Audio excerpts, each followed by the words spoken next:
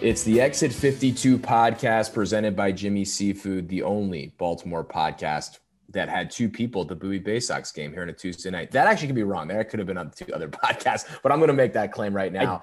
I did see other podcasts there. I will say that. There were other members of podcasts there. This might be the first lie I've ever told that, you please. The show. How about two people at the Bowie Bay Sox game and one not in Maryland? One of the podcasters not in Maryland.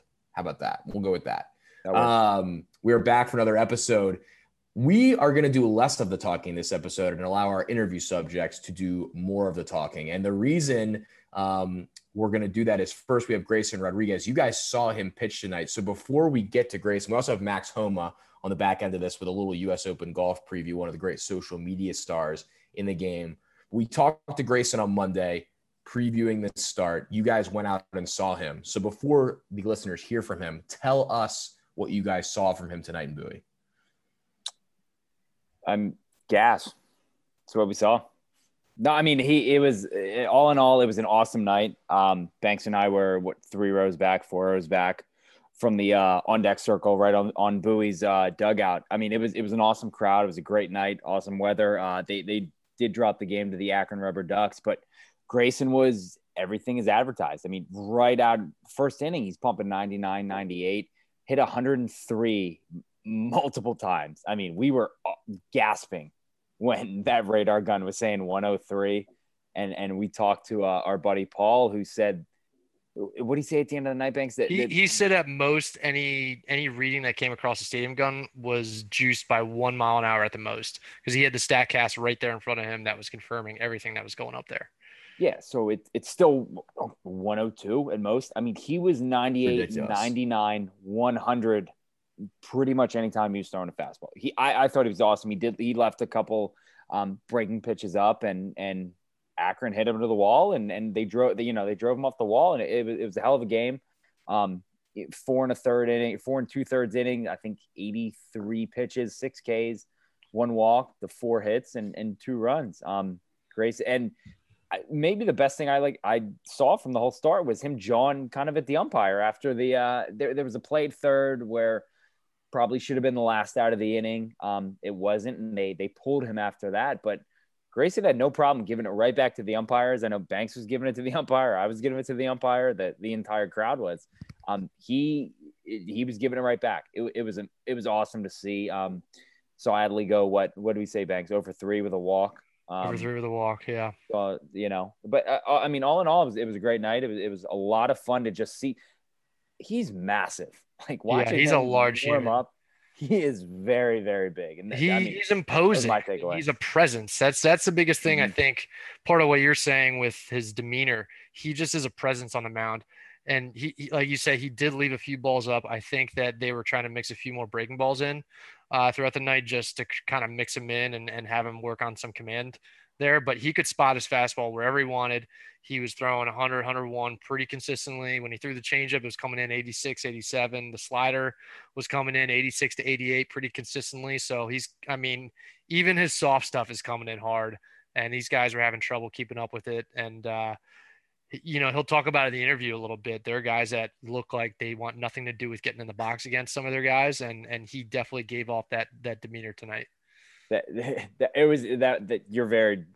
right on with that. It was hilarious watching some of the at bats, because they're like, I'm not touching this. Like, I can't catch up to that. I'm not able to slow down to get to the off speed stuff. It was great to watch, and just thinking back on what he said in the interview, it was absolutely hilarious, because again, those guys wanted zero to do with it. 4,963 fans in Bowie, which is an awesome crowd for them. And you hope that as these guys kind of come through the system, these minor league teams around the area get sort of a boon in attendance from really the great job that the Orioles have done hyping up their prospects. And Eric, I got to give you some credit. There were more gas cans in that crowd maybe than there's ever been in a baseball game. So it was pretty cool. I think we may have set the world record tonight for most gas cans at a game. I'll wear that badge of honor. I think this thing's got steam. I think the gas can thing's got steam for many starts to come, whether it be in Bowie or whether it be somewhere else. I don't know if there are logistical issues there, but I don't know. I think he got something here. So Glenn Clark was asking me this. We can kind of talk about this right now. Glenn Clark was like, is this a one-time thing? Are we doing this every start? Are we doing it for DL starts? Are we doing it for Cameron Bishop starts? Like, what are we doing? And I'm like, you know what? I don't know. I said, let's see where it goes tonight. And I said, if he goes, 2 2/3 with 6 earned runs tonight, we'll probably leave him at the stadium and let it die. But I mean, I don't know. I think this is something we carry on to every fifth game, or every fifth start. And if it goes to Norfolk, it goes to Norfolk. If it comes to Baltimore, I would love the Orioles to let us bring gas cans into the ballpark. But who knows what they'll do? But yeah, I think it has staying power. I think you got to keep it going. I mean, at this point, people seem to gravitate to it. Why not? Yeah, let's do it. We keep bringing the gas cans. I can't wait till you're just walking around the area with gas cans, just handing them out to people. People just flock the gas can, man. So there were some people who had doctored their gas cans to put beer in it and be able to drink it out very fluidly. The one I bought has a pump. It has a trigger. It has everything. Banks looked at me like I had 4 heads when I said I'd never seen one like this because number one, my mower right now is electric. It was a gift. Don't talk to me about that. I don't want an electric mower. And all the other ones I've had when I was growing up were just your regular gas can. And now these are pumps and everything on it. So my one buddy said he put his pliers in and he ripped out the insulation or something like that. Not like a governor, but something that keeps it flowing like pretty fluidly. And he's like, I ripped it out. And he's putting beer in it. So people were getting creative with it. Someone won a $50 gas card. People liked it. I think the people at Bowie liked it, the upper management and all that. So yeah, like you said, let's keep it going. I don't know who the official fueling partner of the Orioles in their organization is, but they might have to find one as this 100%. Goes forward. We had Grayson on Monday night, as we said, for about 20 minutes. He was absolutely awesome. A great kid, great head on his shoulder. Gave us a insight not only into his rise through the Orioles system and his background, but some of the stuff he said about the mentality of the pitchers and the players overall in the Orioles system, with Mike Elias at the helm and the other people in the organization in the front office, of the resources that they're giving them, the analytic stuff that they're doing. I mean, they are very bullish and very confident about developing the best pitchers and best hitters in baseball coming through that system. I think that stuff will excite Orioles fans. So let's get to our interview with Grayson Rodriguez. Something magic happens. We're back on the Exit 52 podcast presented by Jimmy Seafood with the number one pitching prospect in baseball, Grayson Rodriguez. Have you gotten used to that being the introduction that you now get? I mean, that's kind of your thing now. No, that's actually the first time I've heard it. So there you go. Well, great to be being introduced like that. But no, I mean, definitely it's been different. It's kind of a nice feeling, but at the same time, the target on my back got a lot bigger. What has it been like for you going through this year where everything has sort of been effective so far? And it's honestly not just been you. It's been a ton of the other prospects, both on the hitting and pitching side. What's this sort of momentum that you guys have had kind of working through right now? No, I mean, it's been awesome. It's been fun to show up to the ballpark every day. We've been kicking some butt. So, it's always fun when we're doing that. But, we're going to try to keep it rolling, see how long we can carry it out, hopefully to the end of the season. Now, you're talking about the guys rolling. I'm going to be at the game tomorrow. Banks is going to be at the game tomorrow. For the listeners, we're recording this Monday ahead of your first AA start at home. You're going to be noticing some gas cans in the ballpark. And I guess I can kind of give the little backstory. People were asking, I know people from the Bay Sox were reaching out. You and all the guys seem so close. Adley, Gunnar, DL, everything. And it's like, I loved getting on Twitter, seeing Gunnar hit an opposite field home run. Adley would hit one. And like the first person to respond was like you and DL retweeting them, talking about like, oh, look, he's doing it again. So that's how I kind of started the Gas Boys, gas them up. What's it just been like? And like, talk about your relationship with those guys. Again, you guys are the cream of the crop in this prospect class for the Orioles. Just kind of sum that up and what the relationship with all you guys is like, and what's it like watching, again, not just a couple guys, everyone is just tearing it up down there. Yeah, no, I mean, it all kind of started last summer at the alternate site. Me, Adley, Gunnar, and DL, we got pretty close. I mean, we were the youngest guys there. We kind of hung out a lot, joked around with each other. And that was really kind of the first time we got to know Gunnar. And Adley too, same with me and DL. We really had never spent much time together. We had always been in separate places and whatnot. And, you know, we kind of really developed, you know, a great friendship with each other. And, you know, I mean, spring training was a lot of fun that we're together. And then, you know, it's kind of hard, you know, you break out for the season and then, you know, we're not all at the same place. But, you know, I mean, it's really nice to kind of see all that on Twitter and stuff, you know, to just kind of hype each other up. Cause I mean, it's all fun, you know, I mean, especially when we're doing well. For sure. And like you said, you talk about the alternate site. Talk about kind of, I guess, you know, spring training last year obviously gets canceled or it gets stopped halfway through, almost 3/4 of the way through.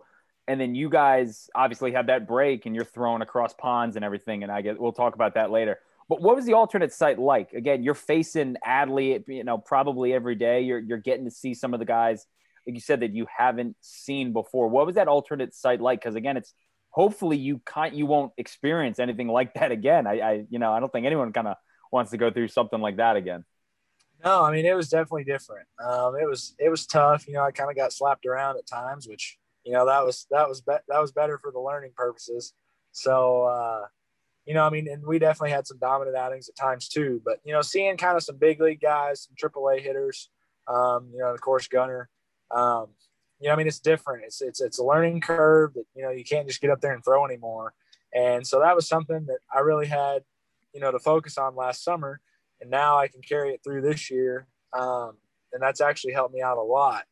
But, you know, here in Bowie last summer, we were doing the fake crowd noise and we didn't even have 8 other fielders in the field. We had, you know, a pitcher, a catcher, maybe a shortstop and a center fielder, and then Buck Britton playing third base.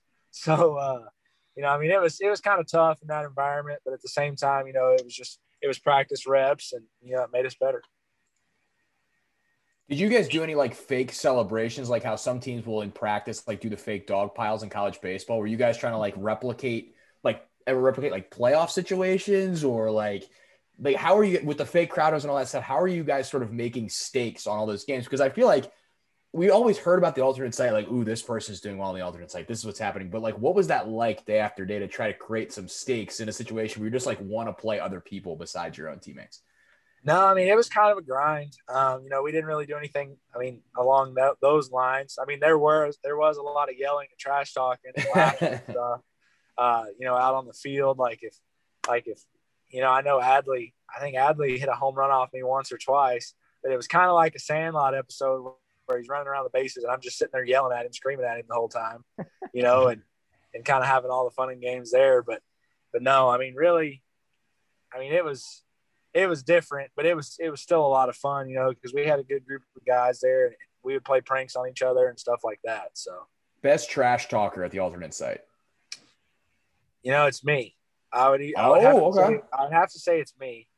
I mean, if you ask everybody hates to listen to me, but you know, DL's got it down too. You know, he's pretty tough. He can be ruthless at times. Who's your favorite guy to pick on? I don't know. I mean, I would say it's a combo between DL and Adley. You know, Gunner's kind of the small one. The young, I wouldn't say small. You know, he's a big kid, but you know, I definitely have more fun picking on Adley and DL. I love that. I love how again, you're the biggest out of all of them probably, so you're kind of looking down on them. I talked about the pond, that famous video of you throwing over your pond. I think back on your property at home, it's like what, 300 feet, something like that.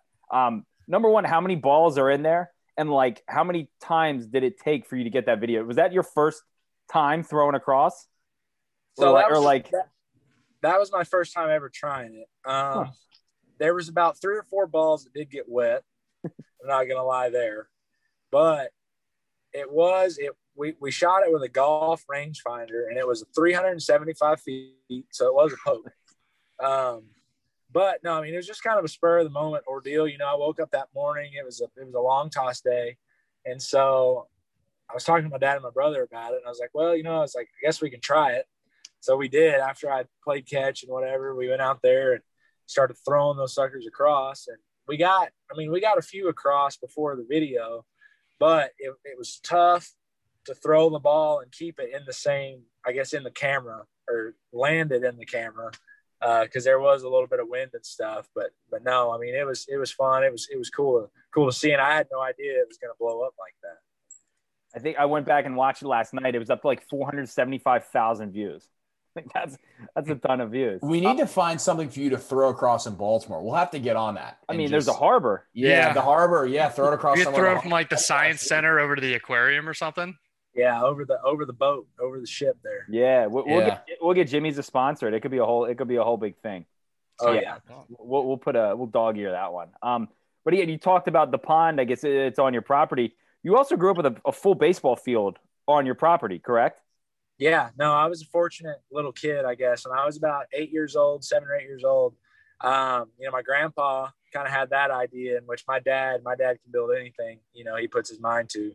So they actually started working on it, and it was coming along and everything. And then now it's like my dad's little baby. The grass is perfect. It's probably a lot nicer than some of these places we play.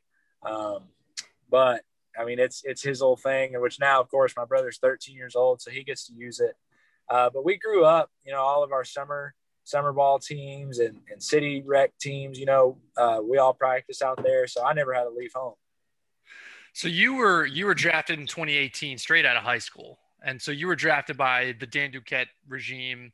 How have you seen since you came into the organization? I know you only had like the rookie ball, partial year that you had there. How have you seen the culture kind of change with Mike Elias and some of these new characters in the organization? How much change have you been able to see? And I know that might be a little bit, you might not see so much of it because you weren't there long for the Duquette part, but how have you seen things evolve since you first came in? Well, so I played my first GCL summer there in Instructs under Duquette. And when Elias came in, my first spring training in 19, it was like a culture shock. To be honest with you, it was a complete 180 turn. We were going south, and then we turned it around and headed north now. It was, like you said, I didn't experience it for long, but definitely I was there long enough to see the change. And the biggest thing would be analytics. The Orioles were in the dark ages with that stuff. And now, we're fully invested in it. It's a tool we use every day. It's kind of a more, like a team building type ordeal now. Everybody's got great relationships. Back then it was kind of a free for all, which minor league baseball is, essentially you're competing against everybody else. But here, it's more of I wouldn't say a friendly environment, but you definitely can feed off each other more now than you could then. I was going to say, obviously, I think this thing with when Michael S. came in was all about, analytics, like the analytics driven. But do you feel like there is a sort of mandate from the top down to develop those type of relationships? Because ultimately, team culture means so much up and down an organization when you're winning. And it seems like, he always tweets, you have like an organizational sweep, for you guys, and all the minor league teams win and the big league club wins in one day. Do you guys feel that and sort of are trying to lift each other up as you sort of all are invested in this rebuild? Because obviously it's tough, that you have, the big club, goes on long losing streaks, but there's an ultimate goal at the end. Do you feel like that's sort of top down what you guys are trying to do? Yeah, no, I definitely think it is. You want everybody to do better, because in the end, you picture yourself playing with everybody in Baltimore and winning championships and all kinds of stuff. So, you want everybody, you want to boost everybody up. It's not about, who gets there first. That can sour some people, but, in the end, the goal is to all be there and to all be winning at the same time. How do you feel like that analytical approach has helped your own game? Because you've had this stuff. You don't get drafted 11th overall without having, all the tools in the world. How has that helped you take the next step? It's been huge. Obviously, like you just said, being drafted 11th overall, you kind of have the tools to begin with, but it's kind of how you refine those tools and make them better. With me, I never threw a changeup until a couple years ago. And we were able to kind of develop that pitch and see it, on the slow motion cameras on TrackMan, how it spins and how it moves and everything. And, this computer program that we've created, or Sigma Dell created, they'll tell us how a pitch plays before it's thrown in the game. Seeing that and seeing what that changeup could do, and knowing that I could trust it and have confidence in it before I even ever went out and threw it, that was easy to see. and that helped a lot. And, being able to, refine certain pitches like a curveball and a slider, spin rates, direction, all kinds of stuff like that. It's kind of become a big part of my game in my development process. Now you touched on something that's fascinating to me there. You said that you learned how to throw changeup a couple of years ago. How does that process kind of start? I mean, did you take it upon yourself like, hey, I could throw something else into the mix? Did they say, hey, like you're not getting, I don't know, we could improve how you're throwing to left-handers and we want to mix a changeup in? Like, how does that entire process in terms of for yourself and with the organization, how does that work in terms of building a pitch into a repertoire? It's kind of all up on the player. And, the coaches and the organization can make suggestions. And, that was just kind of a suggestion that they had told me after my first year in pro ball, that I needed to kind of learn a change up. So they're coming into my first spring training was when we really got on it and worked on it. Really I had it, I threw it, I started throwing it a lot in 2019, towards the end of the season. And, it's kind of being with Justin Ramsey, my pitching coach here in Bowie. This is kind of my second full season with him right now. Just kind of, messing around with certain pitches and stuff like that. A lot of guys are different. They might want to try a curveball with somebody else or a slider or, a two-seam fastball, whatever it might be.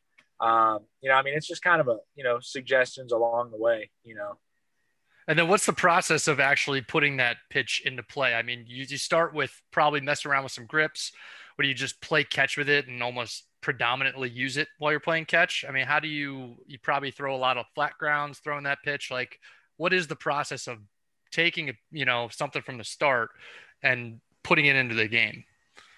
Yeah. So really, you play a lot with it in catch and bullpens. You obviously wouldn't go out and throw it in the game right away.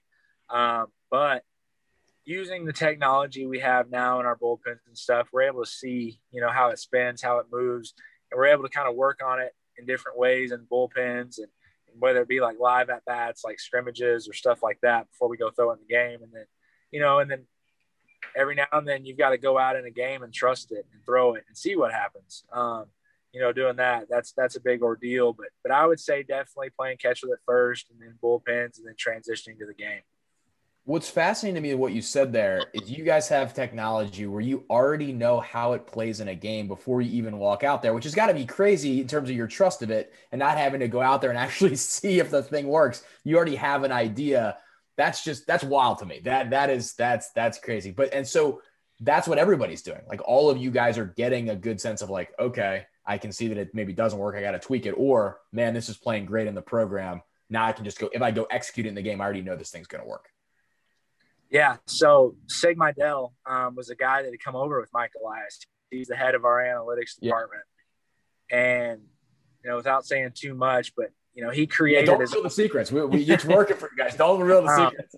He created his own software and his own, this program that nobody else in Major League Baseball has. And so the whole term, that people throw around is Orioles can't develop pitchers. Now I think the Orioles are going to be able to develop the best pitchers in baseball. That's a term that's going to change here pretty soon. Especially like I said, with all the stuff that we have now that other organizations don't have, that haven't even heard about or thought about it. So, we're a big step ahead of them there. Now that's all we want you to say, because we want you to keep it as lack, because we want the Orioles to develop all the best pitchers. We can't reveal the secrets.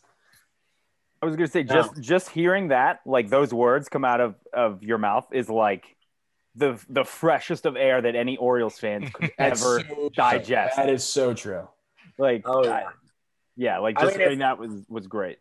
I mean, seeing stuff, seeing videos and whatever on Twitter of guys throwing, you really don't get a full grasp of it unless you're in the seats of the game or in the batter's box. Because I know right now here in Bowie, the other guys that we have faced have been mortally terrified, if to put that to least. And that doesn't have to be me on the mound, but just being able to watch it from the dugout. Everybody, whether it's Cameron Bishop who punched out 12 guys the other night in 5 innings.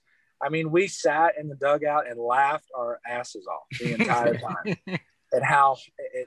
I mean, they looked like T-ballers trying to hit it off of it, and I mean, we just have a lot of fun doing it, and especially the hitters. The hitters swinging the bat. We started scoring so many runs. You know, I mean, it's like a murder scene every time something happens out there, especially with Adley swinging the bat, having 10 home runs he's got now. So, Grayson, what do you, for your own personal sort of growth through the system, how do you sort of, keep your expectations of like, kind of a one game at a time mentality? You're pitching so well, you're moving up the organization, but obviously they're not just going to rush you all the way up to the big leagues immediately. You have to take those steps. How do you sort of internalize that and deal with that as your ultimate goal is obviously to pitch on the biggest stage and the biggest games?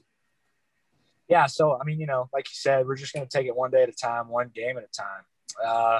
Really, it's nice to dream about playing in Baltimore and all that stuff. But right now, we're still focusing on the next day, the next game. And every bullpen I throw, it has a purpose. We've got something we work on. And Justin Ramsey, Chris Holt, all these guys we have, they do a good job of letting us know, what our focus is and for that week and that month and, different stuff like that. But, it's an easy job to come out, and just kind of focus on this stuff, especially when you're winning a lot of games. Yeah. So like night by night, how close are you paying attention to the Orioles? I know obviously it's hard to watch through the 14-game losing streak, the 15 in a row on the road, but are you guys sitting down? I know I've talked to Adley and Zach Lowther and a couple of the other guys where they're checking box scores, they're watching most of the games. Are you doing that same thing? Are you kind of checking in every night or watching as many games as you can? I know I was talking to one of the guys and they said you guys are having some trouble.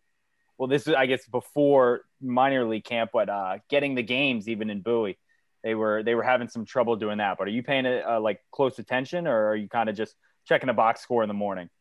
Yeah, no, I mean, I try to watch it whenever you can, I know a lot of those guys up there right now. It's fun. It's fun to watch a lot of those guys swing it like Mountie and stuff, especially Cedric right now. It's just going off. But no, definitely I try to watch the games, whenever I want. I want them to win and do good, and, because ultimately those guys are going to be your teammates one day. But no, I mean, we just try to watch it whenever we can. And a lot of the times we're playing at the same times as them. So, just like I said, try to watch as much as we can. Now, did you have a guy growing up? Was there a guy that you were like, I want to model my delivery after him. I would love to throw this pitch. Who was your guy that you kind of focused on when you were younger? I don't know. I mean, I grew up in a pretty good era of baseball. Being able to watch Roger Clemens and Andy Pettit pitch in Houston, whether it been Cliff Lee playing for the Phillies and ultimately playing for the Rangers there for a little bit. I'd be lying if I had a favorite pitcher or whatever, but I had some Nolan Ryan posters in my room, stuff like that. But I don't know. I mean, really just kind of taking little bits and pieces from everybody. Did you grow up a fan of one of those Texas teams, or were you just kind of a guy that watched the league? So I grew up at an early age watching the Astros, the Killer Bees with Bagwell, Biggio, and Berkman. That was my team growing up. And then as they started to get, kind of bad after they left, I kind of transitioned over to a Rangers fan with, prime Josh Hamilton and, Adrian Beltre was one of my favorite players. And, seeing that group also, kind of when I had more of an understanding of what baseball was, with the 2 World Series trips that they had, stabbed a knife in my heart. But, it was, I grew up watching some good baseball. I'll say that. Fun fact that World Series, well, I don't want to keep bringing up these bad memories. We literally had a bottle of champagne ordered at the bar because my buddy was a Rangers fan. So that ball went back to Nelly Cruz. He literally turned around to get the cups ready and was going to start pouring. And then he turned back around and the ball was just rolling all around in the outfield. But again, I don't want to bring up more sour memories for you. Yeah, that was a bad one. What were your other teams in other sports? I'm a Texans fan, so that's kind of a sinking ship right now. Obviously, that's one. Obviously, with the Rockets losing James Harden, that was another shot to the chest.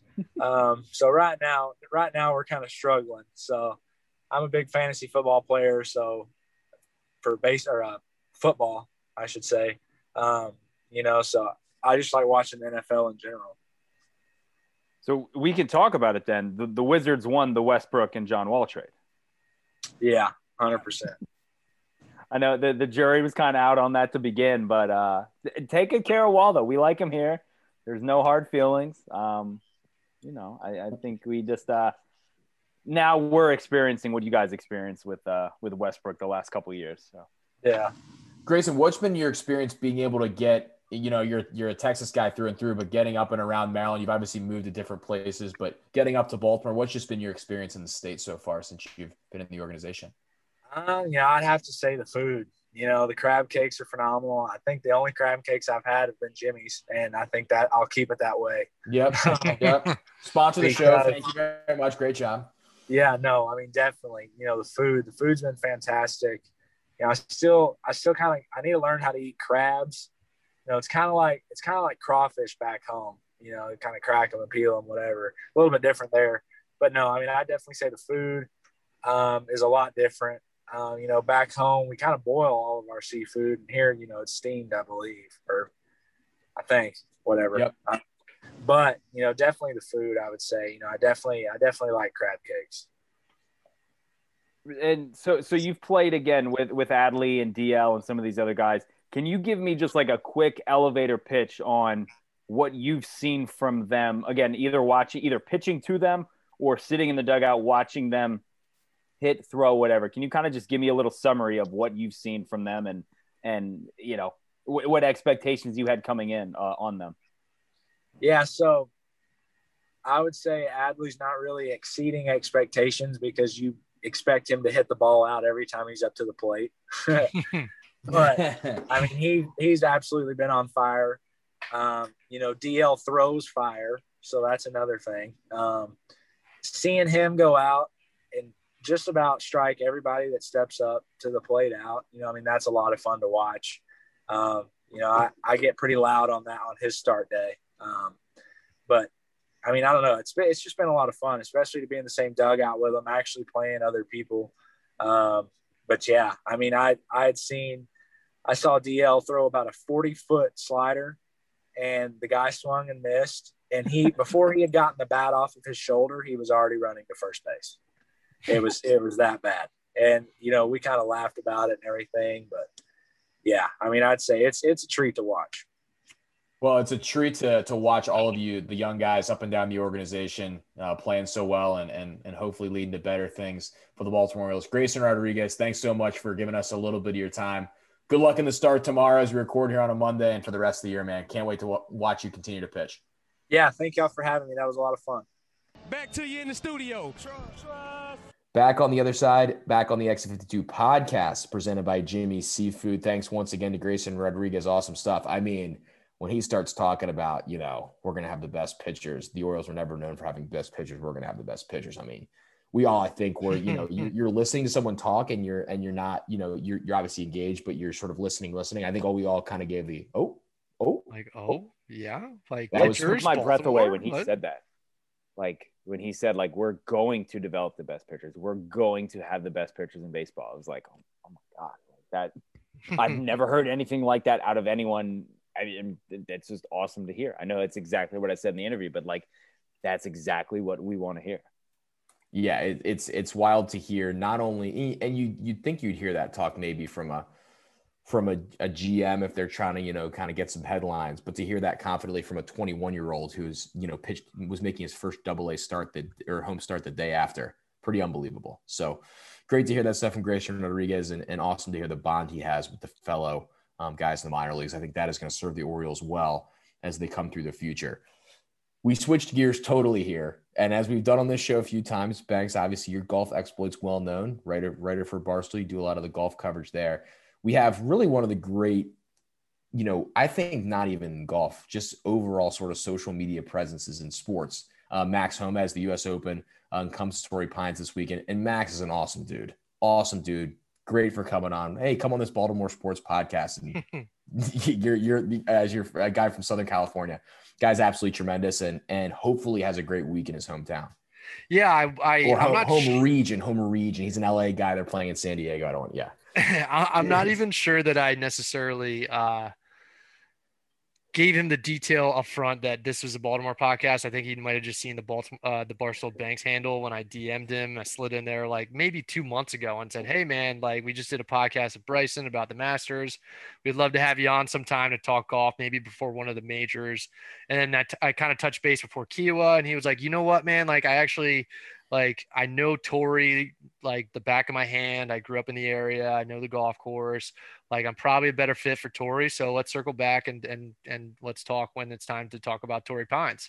And so I circled back and, he was gracious with his time. We had to kind of wiggle some things around in terms of when we were able to do it. I got caught in a monsoon trying to drive home from work to get to my house in order to interview him. And I didn't get home in time. I had to pull over and do the damn interview from a 7-Eleven parking lot in my car. But that's just the way that the way we roll here at Exit 52.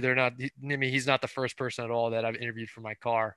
But it is an awesome conversation. I mean, he's every bit of what he comes across on social media. He's seriously the nicest, most gracious dude with just, he gives off just like this positive vibe where he's just very socially aware that like, it's not easy to give positive vibes all the time, but like, as long as you're trying to keep things positive and, he's just a good dude. So, I hope everybody enjoys it. I hope everybody learns a little bit, and hope everybody has some fun too. For sure. I think he's like the definition of a guy that's easy to root for. Like that phrase is Max Homa. And if you go look him up, for people not familiar maybe with him or aren't big golf people, look him up and see the journey he's been on from a guy that came out on tour and had early success and then absolutely fell off the map for a couple of years and couldn't make any cuts, went back to the secondary core, which is the Corn Ferry Tour, and is now then returned and won on tour, won the Genesis in front of his hero Tiger Woods. A great dude who I think interacts with, the traditional golf media and then all of the sort of offset alternatives that have sort of sprung up over the last few years, including, affiliated with Barstool and other outlets. He's just tremendous and was really great to have on the podcast. And we hope that he has some success this weekend. So let's get to our interview with Max Homa. Something magic happens. We're back here on the Exit 52 podcast with PGA Tour golfer, internet sensation. You've been defined as a lot of different things, Max Homa. Appreciate you coming on. First of all, I have to start with this. You achieved every kid's dream in our generation. You won a golf tournament in front of Tiger Woods. Can you just explain to us what that feels like? Because for me, when I saw you do that, I felt like I was living through you as someone that, well, first of all, can't play golf well, but loves Tiger Woods when I was going to do that. What was that like for you? Dude, it rocked my world. I think on Saturday we had the wind delay and we were all sitting around, and I was with DJ and Xander and a few other guys. And I guess Tiger's name's on the tournament, obviously, but he's been hurt and I didn't expect to see him. And all of a sudden he comes in, like a superhero. Every time I see him, I feel like he's fake. And he comes over to like our table, but he's obviously talking to DJ and Xander.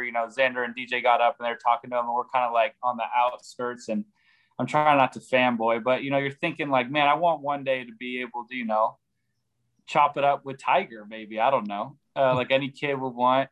And fast forward, 24-ish hours, and all of a sudden I'm shaking his hand on the practice green, getting a trophy, getting to talk to him a little bit.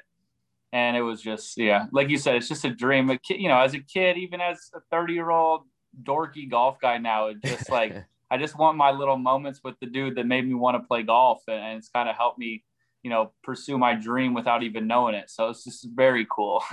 Now we come into the U.S. Open at Torrey Pines. I think he's the last one to win the U.S. Open at Torrey Pines. You got to have some good vibes there. Shook his hand after a win, going into Torrey in Southern California, where you're from. Got to feel good. Yeah, and I have two working legs at the moment, which he didn't have when he won the U.S. Open. So you think it'd be doable. I mean, my gosh, I have a hard enough time playing majors with a perfectly feeling body. The guy did it with a broken leg.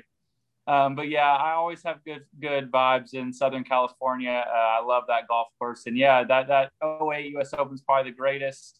I mean, I think 2019 Masters will get a lot of the credit because it was just so amazing. But given that exact week, that's the most amazing accomplishment I can remember in golf, just as like as its own entity.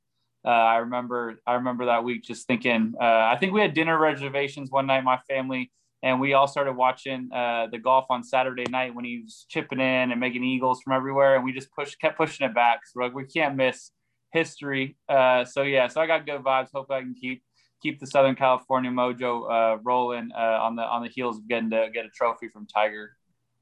Yeah.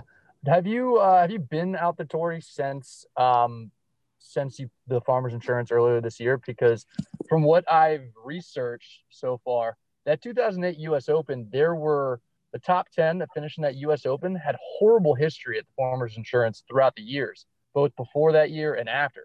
So it seems like there's no correlation in the setup between what you see in January and what you'll see next week. So have you gone out to see what it looks like now? I have not. I have some buddies that live out there. One of the guys who helps me with my putting lives out there. He's actually been texting me kind of daily, letting me know what the course has been looking like. I will say that I think there's two reasons for the point you just brought up. One is we don't play the North course, and that's a big, a big difference. I know it's only one round, but at the Farmers this year, I played really well out on that one and played, solid the other 3 days, but I never got it going on the South, too low. And also in that 08 US Open, I think. What's that? Sorry. I think you mixed in a 67 on Sunday, unless that was the year before. Oh, that was 2 years ago. Last year, I think I shot 71 on Sunday. So I played solid there, but I think I shot 6 under at North. So you take that out, and it definitely becomes a different beast. And it's usually quite soft in January, February, whenever that event is. But I've heard that it actually isn't super firm yet. In 08, it was very firm. So I don't know if we're going to get that. I think it'll be a little bit more like the Farmers. And it's interesting because Torrey Pines South could pretty much host a U.S. Open nearly any day of the week for 365 days. So I didn't really feel inclined to go out there and check it out because I don't know. It can't get too different. I don't know if it's just kind of a coincidence to your point that the top 10 didn't play well, but or hadn't had good success on it before, because it's right there in front of you. You just got to play it well, and it's hard, but you can't do too much to it besides make it firm. And like I said, I've heard it won't be too firm this year, so we'll see. But I've been there enough times where you shouldn't be too hard to kind of change your views on some of the holes, I guess. Yeah, as you just kind of simplifying golf right there. It's like it's right there in front of you. Everything's right there in front of you. You just got to hit it straight. That's true. Kind of the tough part. People try to make a lot about like, oh, this one fits him so good, this and that. And there's certain angles where that's true, but a lot of the time it's just like, hey, like, how good do you hit a 7-iron, and you need to go do it right now. Yeah, because I think about every year when we go into Augusta, everyone is thinking about like, oh man, this guy works it right to left. His shot shape really fits this course well, and all this stuff. And I'm starting to see, especially this year before the Masters, I saw like Patrick Cantley and Kyle Morikawa. They came in and they said, the first couple of years I came in here, I thought that I needed to shape shots a certain way, or I needed to just try to fit my game and try to work on shots that are supposed to fit here, when in actuality, like, it's just about hitting your shot and hitting it well and hitting it where you want to. So do you feel like in general, like golfers or analysts alike, do you think that they put too much stock into shot shaping and things like that? Yeah, I'm actually somebody who loves to work the ball with my irons. I like to work it both ways. I work really hard on doing the, kind of Tiger and Johnny Miller kind of popularized it, but doing the 9 shots, the low, high, draw, cut, all that. I really enjoy doing that. That's been kind of staple of my game is my irons. But off the tee, I've actually kind of learned quite a bit from watching the top guys. And Colin's a good example. He plays the same cut on every hole, but he just has it dialed. And it's an astute observation for him, to make about Augusta, because I agree. I go in there and think I got to hit a sling hook. There's going to be a couple holes you probably need is the wrong word, but you could, it would help. 13 obviously would help a lot. Even coming down 10, you would need it a little bit. But I definitely think analysts and talking heads like that, golf is so obviously simple if you listen to like DJ talk about it, but to fill 4 hours of time, you know, you start coming up with other things like, oh, you know, he just really knows the grain here. It's like, I don't know, maybe he's just rolling the ball really well this week, or maybe, I don't know. So yeah, I think people try to complicate it, but at the end of the day, it's just hit it where you're looking and see what happens. They got to mix something else in other than nerves every so often. Yeah, that's a good point. They got to have some topics to talk about. That's a good point. Yeah. So just talking about your career as a whole, you're a 2-time PGA Tour winner. I think you're 39th in the world right now. You've kind of had a maybe a little bit of a different route than a lot of players have gone to reach the heights that you're at. You know, you were on the 2013 Walker Cup team with JT, and he had near instant success on tour, whereas you kind of plodded along and slowly made your way up and have made a name for yourself. Are there any players that you're seeing that are kind of on a similar trajectory that you think are kind of, you know, right around the corner from breaking through and just kind of making their own name? Yeah, I'm biased, but my best friend out there is Taylor Gooch. Taylor had a good college career. I don't think he was like a Justin Thomas coming out, not that many people are, but he had some success on at the time web.com and ended up getting his card, I think the year after I did, or a couple years after I did, the first time, and then has been on tour for the last 4 or so years. And I guess maybe just I mean, I play with him a lot, but the dude is amazing. So he I guess would have that kind of trajectory in the sense that he's always been good, but it's I think this year he's finally kind of putting himself in position in the big events. He made a run at the Players Championship. He played well at Shadow Creek in the CJ Cup. And so in some big spots, the dude is like showed up. And if you ever watched him play golf, you'd think, my God, this kid is good. So he's somebody I've been looking forward to watching how, you know, when he'll get his first win and where that might be, because it could be a really, really big tournament. You know, it could be like a US Open type tournament. It could be one of the ones that everybody's watching. So that's somebody that I would keep my eye on. Yeah. And again, like he's not a household name by any means, but he has all the golf game in the world to be one. I just need you to tell Taylor to change his name to be spelled the right way. I just need a Y in there. Just throw a Y in there. It's kind of cool, man. You got to separate yourself somehow. Yeah, exactly. From the rest of us Taylors. Max, I'm fascinated in just reading about you, how you've sort of gone through a mindset change when you're out there, which I think is a really interesting thing just across athletes. And we had Bryson on this before the Masters, and he was talking about sort of his mindset stuff. And you sort of switched to a really, you know, positive mindset, sort of trying to keep yourself level when you're on the course and through all your struggles. Can you just sort of expand on what that process has been like for you? Because I think that doesn't just apply to athletes in golf, but that just applies to people in life. Like that gets you through, you know, things at work or things with your family. So what's that been like for you? Yeah, it's been awesome. I would be lying if I said, you know, I'm perfect at it and that I'm always positive on the course. I definitely have my moments, but I guess it just was kind of brought to my attention in November, right after the Masters in November, that I just don't really spend much time working on like myself. I spend a lot of time on the range, chipping, putting, hitting, whatever. And I don't spend nearly that much time, you know, learning how to be a better me as far as my positivity goes and calmness goes and all that. And just been trying to get into that, reading about it, what it really means to be kind of peaceful and calm and happy, what that actually entails.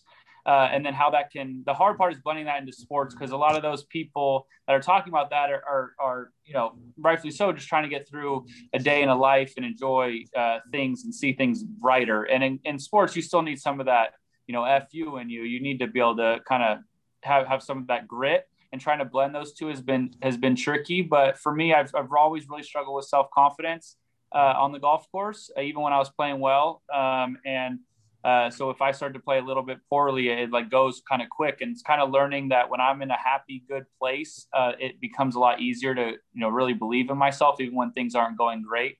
So it's just been a fun journey learning something new, reading, you know, books for the first time in a while that are, you know, nonfiction kind of like self-help type books has been fun. And yeah, it's interesting because it is more of a life thing for me. It's not all golf. My life does kind of revolve around golf, but at the same time, like if I leave the course and I'm hanging on to something from that day, it's just like, why are you like, you're just making everything more difficult. You need to be able to let it go And it's weird how when you start doing that, you let it go on the course and you start to play a lot better golf, because we're all going to hit some really bad golf shots. We're going to have some moments that we don't love. And it's about, can you approach the next golf shot with the same mindset you would have had if this was your first one of the day? So it's been fun. It's been good to learn. I kind of implore all my friends now to like read some of these books, or at least to look up some stuff to figure out maybe where they could kind of find some more inner happiness. Cause it's obviously life's hard, man. There's a lot going on. So it's nice sometimes to feel like you get a break and you kind of love yourself a little bit more. That's awesome. I mean, it was definitely a part of what was built into the narrative at Riviera. I mean, with missing the putt on 18 and then bouncing back. I mean, what stupid chip there on 10 in the playoff. I mean, and by the way, my mental psyche was very much pained by that as a guy who was throwing money on Tony Finau week after week after week after week. I come out on the wrong side. So I want to give you the opportunity to apologize for affecting my negative psyche. What's the McGregor thing? I apologize to absolutely nobody. Absolutely nobody. The double champ is back. Yeah, we threw that tweet at somebody last week. We got Raiders fans real upset about something because the Ravens are playing them on Monday Night Football to open the season. And we said, oh, yeah, Lamar Jackson's going to run all over him. And then we threw that tweet on top of him. And I like that. Real upset. Twitter, yeah. Is that your whole brand, I think, to some people? I mean, with Pardon My Take and everything going on there.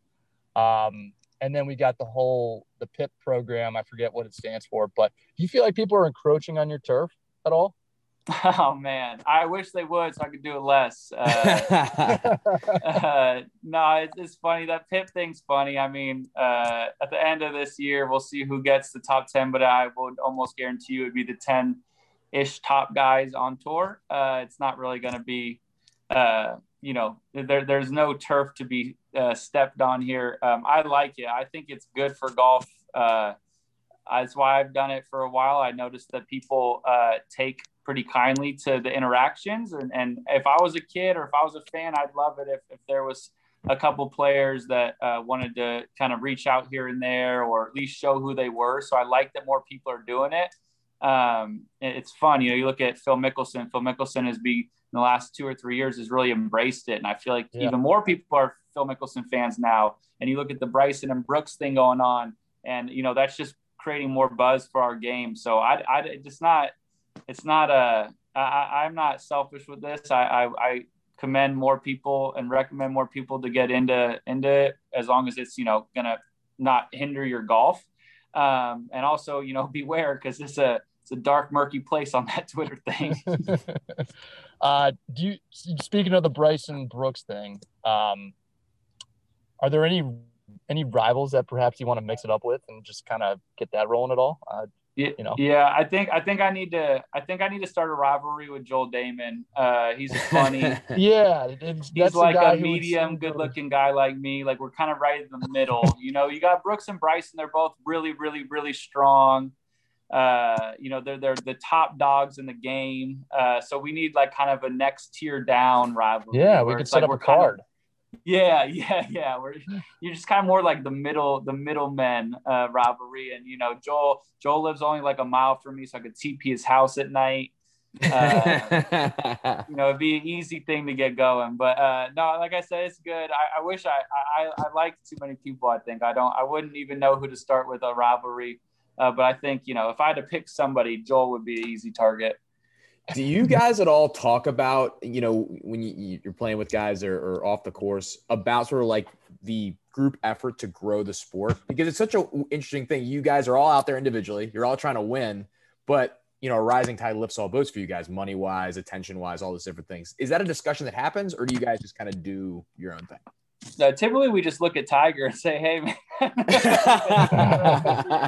because he's kind of the guy that, my God, everything he does is just so good for the game, and he creates so much buzz. And obviously, at some point, we're not going to have him playing, consistently, and so yeah, it does get on us. But I think when it comes out organically, I think that's obviously the best way to do it. We talk here and there just about, I guess we just discussed who is kind of the needle at the moment. I think Brooks and Bryson have obviously taken that. Bryson really, honestly, in the last year or so with the distance thing that he's created has been kind of must-watch TV. Jordan Spieth is like always the guy. I mean, playing Waste Management this year, I could hear the roars throughout the day, and you could just tell they're different.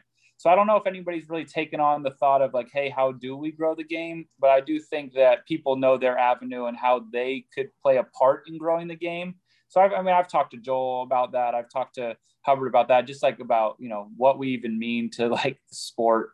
And, at times it's like kind of being a little more lighthearted and funny, but at the end of the day, competition is what grows the game. I mean, we could talk all about the rivalry thing that's brewing, but at the same time, it wouldn't really be a big deal unless they were a couple of the top players in the game. So at the end of the day, you just got to compete. And that honestly, all jokes aside about Tiger moving the needle, I mean, that's what he does. He doesn't do a whole lot of stuff outside that. He just plays some amazing golf that we all watch and want and crave seeing more of. So I think that's where it kind of starts and finishes.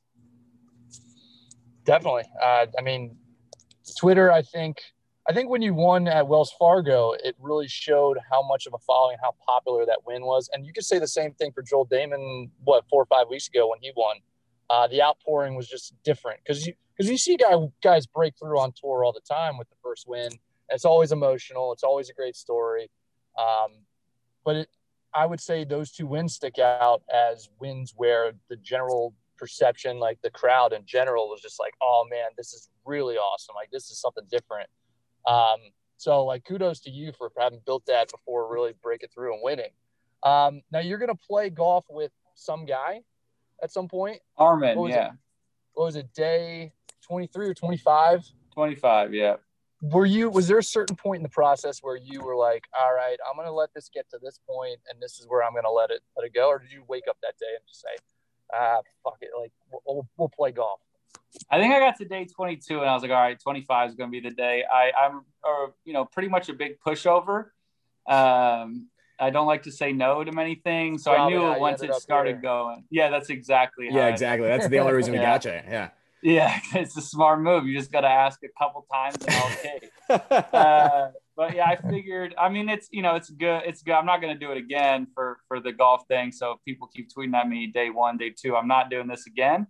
But, I like, again, this is my goal in life is to be a great golfer and see where I can get to in the game. But at the same time, along the way, I'd like to have some impact on people that like to play golf. I love that people are so interested in the game. I love, the idea of growing it in any way I can. I don't have a wide reach, but in this, instance, it's easy. We're going to make it happen.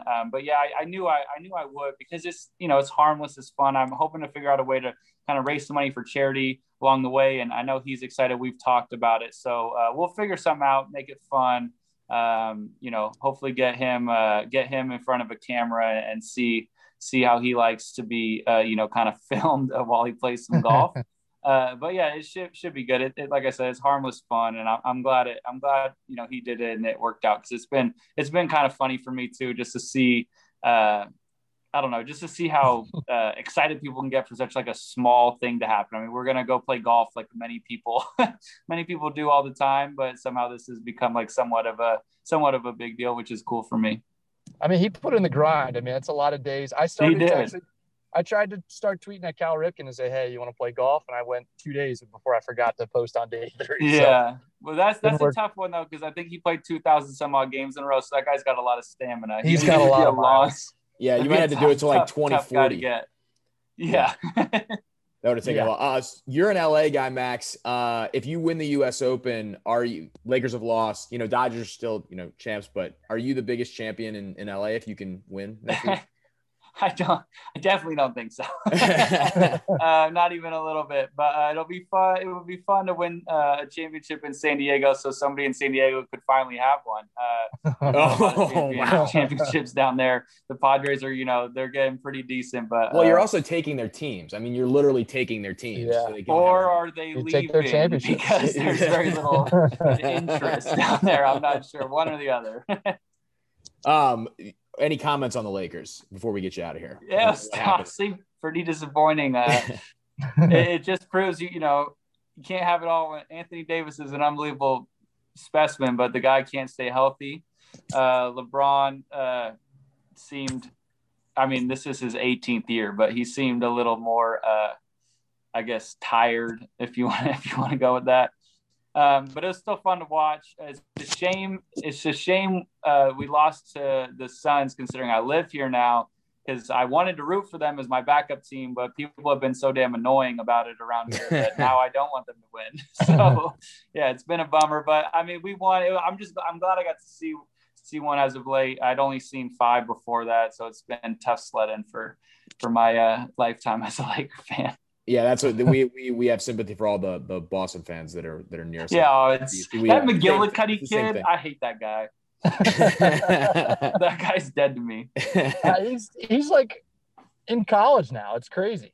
He's a punk. He's not even a kid. He is a punk. I mean, you're not going to get any disagreement here. There's nothing about him that isn't punkish. Like, he has everything about him. Like, his looks, like, even when he's a kid, like, oh, man. I hate that kid, too. Yeah.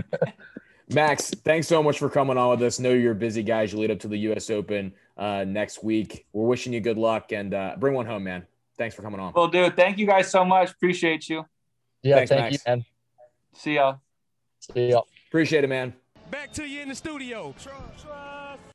Back on the Exit 52 podcast presented by Jimmy Seafood. Tremendous stuff from Max Homa. 2 golf interviews, 2 awesome perspectives on life from the 2 guys we've had on. 2 different dudes, big time different dudes. Very different dudes. And we have to continue to help Max develop a rivalry. And it seems like he's kind of started to get there on Twitter a little bit this week. It's fun stuff. It's funny. We recorded that interview like last Wednesday. I mean, we've been sitting on an interview for maybe 6 days, and I'm sure he had this in his brain already that Joel Damon was going to be the target of his next rivalry.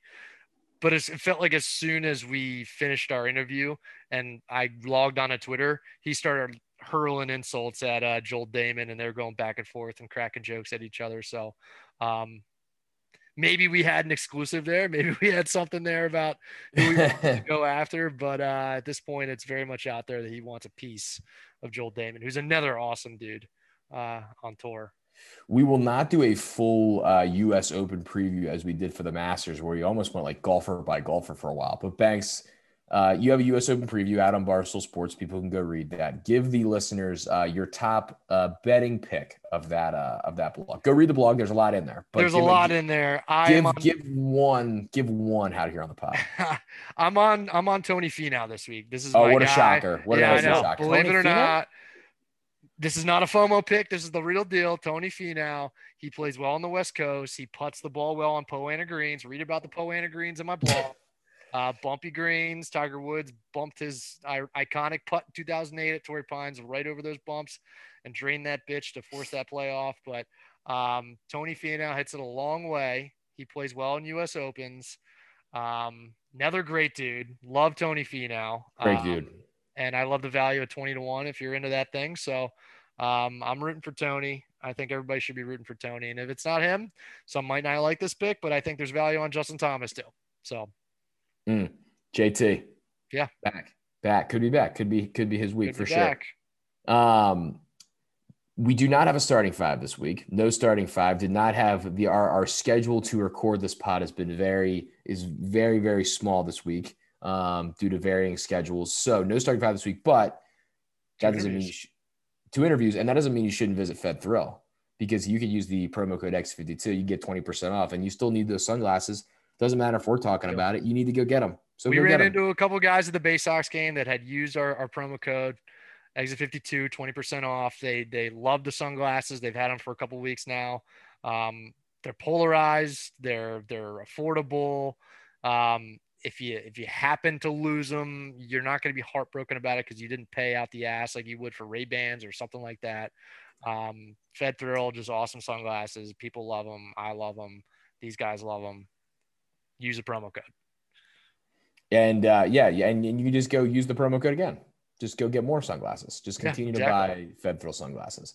We will get and close the show here on a Maryland Person of the Week. Nick Medley, Maryland Person of the Week. Banks, you can open it up. I'm going to take Suns and 4 guy. I love Sons and Four guy. I think it's the best video that we've seen in a while. I was excited to take this pick. I mean, it's a few days old at this point, and everybody has kind of chewed it up and spat it out in terms of watching it and enjoying it on the interview. But we're kind of getting this second cycle now where the Dave Portnoy show, and I think he's going to be on Pardon My Take tomorrow. It's just an ultimate W. I mean, that's such a W for that guy and for the Suns to pull through and sweep him. Sons and Four guy is a legend. Sons and Four guy is tremendous. That is a great viral video. This is one of the all-time great viral videos of the recent memory. I will go second here. I am going to pick Chase Kalish. We're absolutely in Olympics season right now, and Bel Air native Chase Kalish made the 400 IM, won the 400 IM of the Olympic trials on Sunday. He's on the Olympic team. He's a Maryland guy. Second Olympics, cheered on by Michael Phelps from the stands. He's in there. So we're going with Mr. Kalish. Shout out to him. Shout out to the Olympics, which are all kinds of back. Eric? I was going to say, shout out to Banks for being frozen in the Shout out to Banks for being frozen. The happiest face of all time. That was unbelievable. I think he's frozen again. Frozen again. I'm on and off frozen. Like I heard. My Nick Cantor Medley Man of the Week is going to be Rob Manfred for absolutely just sticking it to the pitchers, quote unquote. Welcome back. Welcome back. I've been here the whole time. Just one of the all-time. I've been listening to you guys the entire time. Go ahead. Yeah, Rob Manfred. Yeah, for just absolutely sticking it again. No pun intended.